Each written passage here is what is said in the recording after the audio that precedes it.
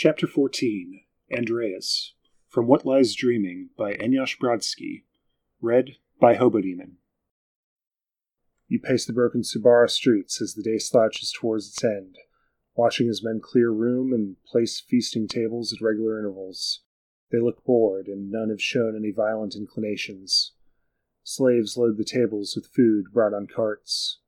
You feel guilty standing by without helping, but their supervisor orders you away with a suspicious glare when you approach. The streets thicken as the dregs of the populace sink back into the low districts. You spot Idas as she rounds a near corner. She looks exhausted, her eyes rimmed in red. Then she catches sight of you and transforms instantly. She's still pissed. Her face darkens like ink spilling into water.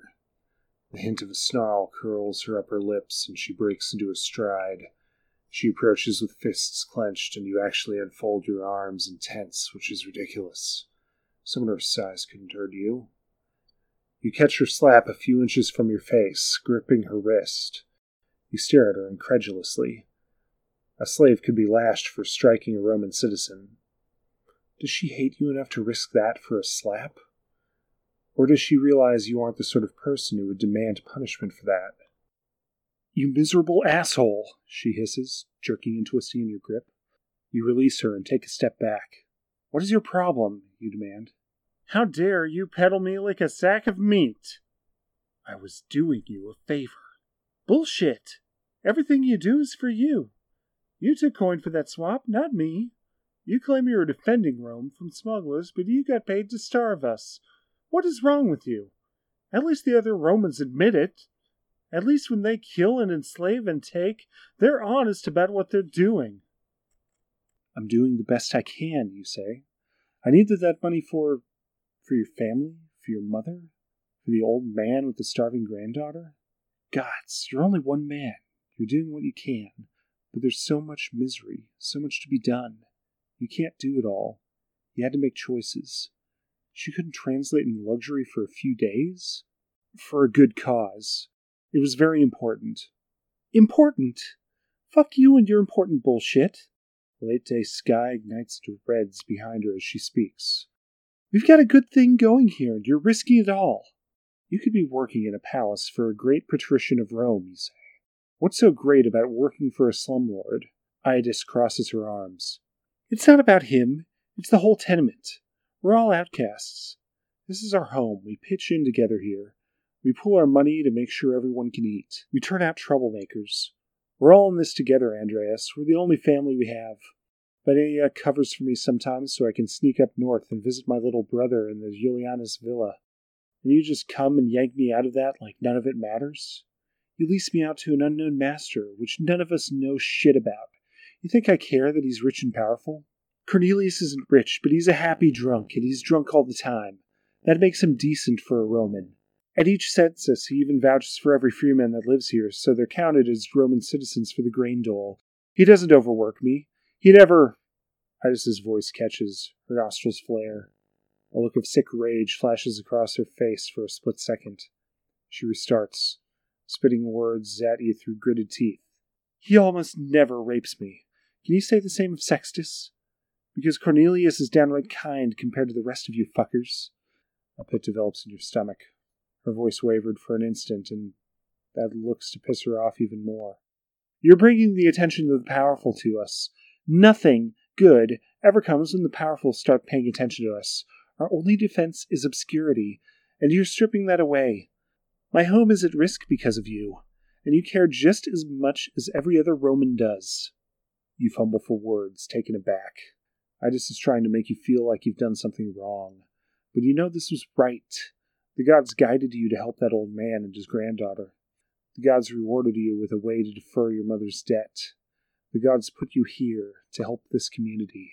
You want to make her understand, but words aren't your strength. If only she could see what you see, things would be all right. "I'm trying to help," you say. "We can make things better together." "No one wants your help." "I didn't force anything on anyone," you object. "I told Cornelius about an opportunity, and he took it." "Did you consider asking me?" Idas asks. "Why would I ask you? You don't have any say in—" You trail off as hot hatred seethes from her. Furious eyes bore into your face.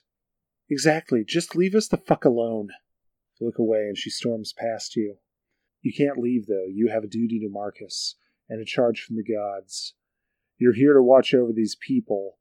You'll prove yourself to them soon, you're sure of it.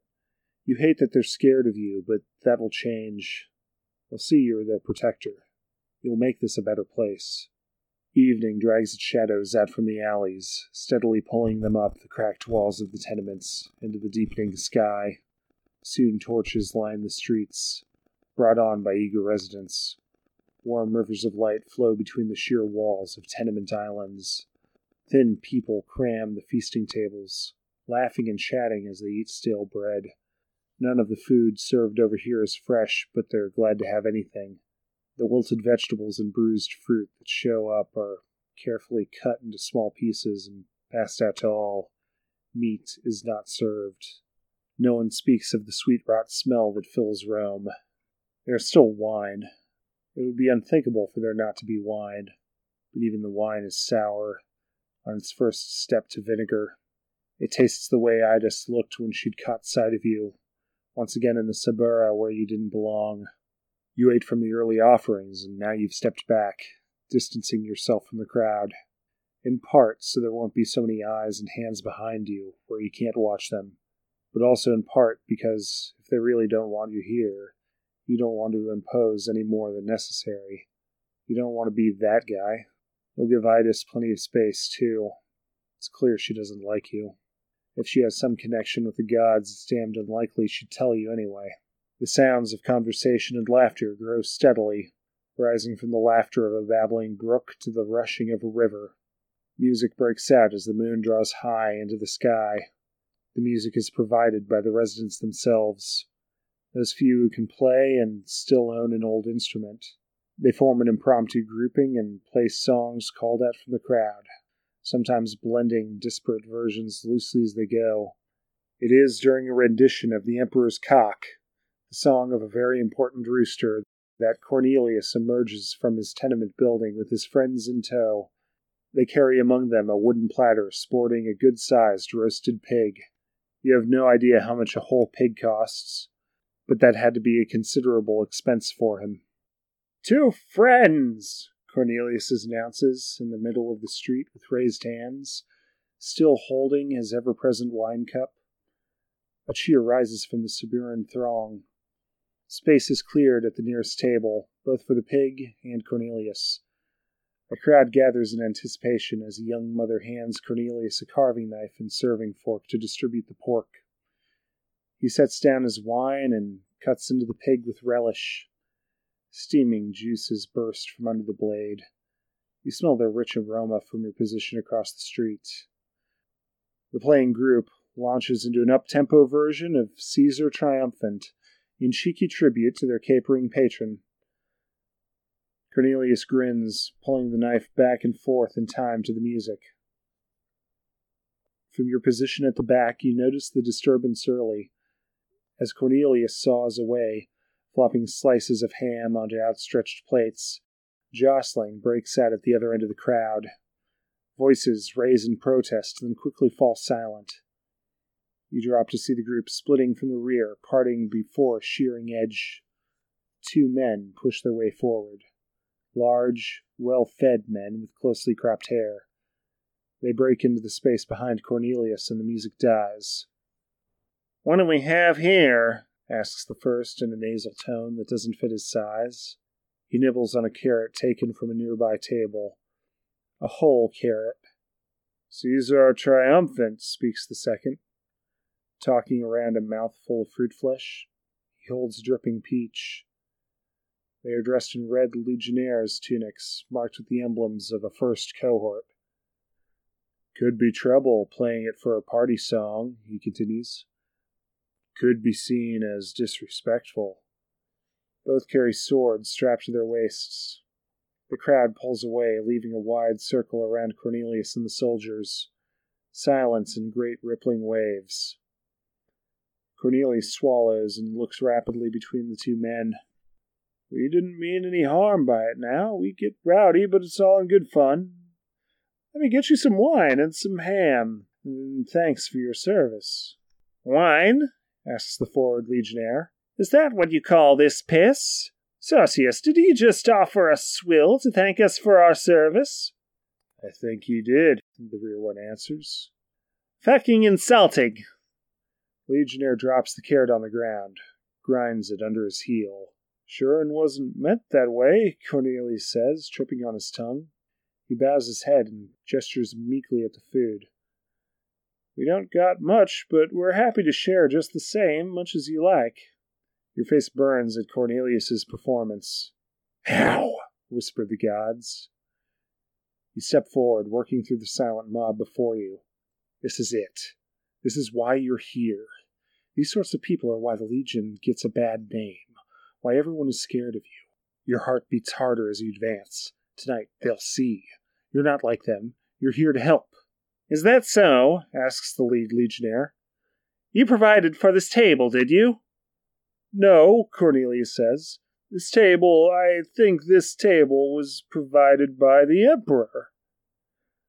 Well, fuck me dead. The legionnaire turns to look at his friend, eyebrows raised. I'd have thought it was you, the way everyone was cavorting. Looks like we have us a fat glory hound, growls his friend.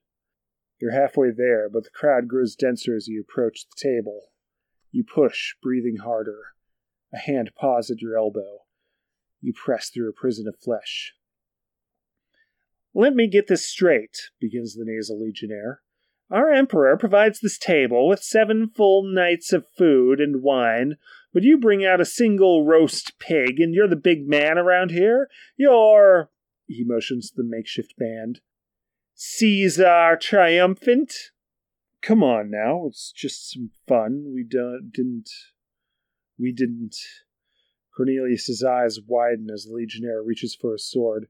No, sorry, please, anything you want. Oh, gods, you lower his shoulder, shoving your way forward. You won't get there in time. As you say, says the legionnaire.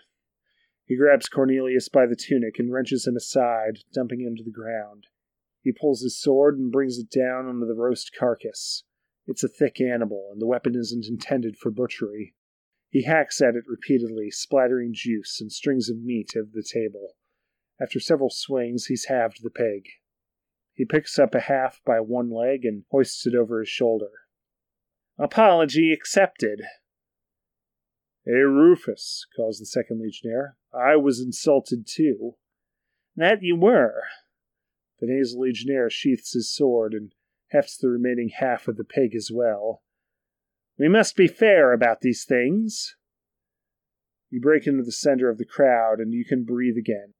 You fill your lungs and draw yourself up to your full height as the legionnaires turn to you in surprise. Who the fuck is this? Asks the first one. For a moment you're lost. You stand in a ring of universal regard. The mass of that much attention feels like a dozen knife points pressing into your flesh, not quite breaking the skin. This is their warning, the gods prompt. This is your warning, you echo.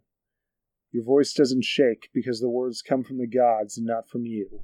Put down the pig, walk away, and you won't get hurt. A hiss escapes from the crowd, but you keep your eyes on the legionnaire. A single incredulous bark of laughter bursts from the near legionnaire. You? He asks, a wry grin splitting his face. 2 paces behind him, his friend regards you grimly. A single unarmed man? You shitting us? Not completely unarmed, yet even if you can get to your dagger in time, it won't be much against 2 trained soldiers with swords. But this isn't just about you anymore.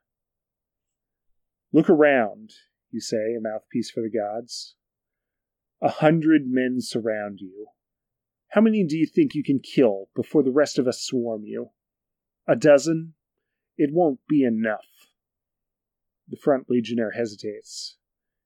His eyes dart, assessing the situation, but his friend sneers and draws his sword. Which rotten coward wants to die first, he asks. Silence hangs within the ring of people. Cornelius tries to shrink away entirely. You tense, preparing to yank out your weapon. He'll have to leap on the first legionnaire before he can get his sword out. You have a couple inches on him, and you have the favor of the gods. Maybe you can get him out of the fight quickly. Then you'll have a chance. A bolt of movement before you. You startle back. Wrong way, damn it! And sharp blue eyes glare up at you from inches away. No one wants your fucking help, Idis yells. Leave us alone! Murmurs of agreement rise around you. A shout of, "Go home!" You look over Idis's head, scanning for signs of support. Every face is a scowling mask. This is all wrong. You're here to save them. Everyone is supposed to be on your side. Show them, say the gods. Lead by example. But Idis is in your way, and the near legionnaire has already set down the peg halves, and he's resting a hand on his sword's pommel, and the murmurs of discontent grow. You can't follow the gods' will, not right now, not if you want to live. Help them. This will never stop until you stop it. What value is your life if you let them take this? What value if you let them take everything? You look away. You can't. Not today. You can do more tomorrow if you're alive. Cold slime slides down your spine, the visceral disgust of the gods. They judge you a coward, an accomplice to these things. Yeah, that's what I thought, the first legionnaire says. Listen to the slave woman. She can teach you how to service a real Roman. He wanders to the wine barrel and spits in it. After a moment of consideration, he hops onto the table, pulls out his cock, and unleashes a stream of urine into the barrel. For long moments there is nothing but the sound of his piss splashing into the wine. Don't fuck with the Legion, he says afterwards as he drops to the ground. We're the reason you're alive. We're the reason you have anything at all. He retrieves the two halves of pig. The crowd parts before them, and both men leave without glancing back. End of chapter 14.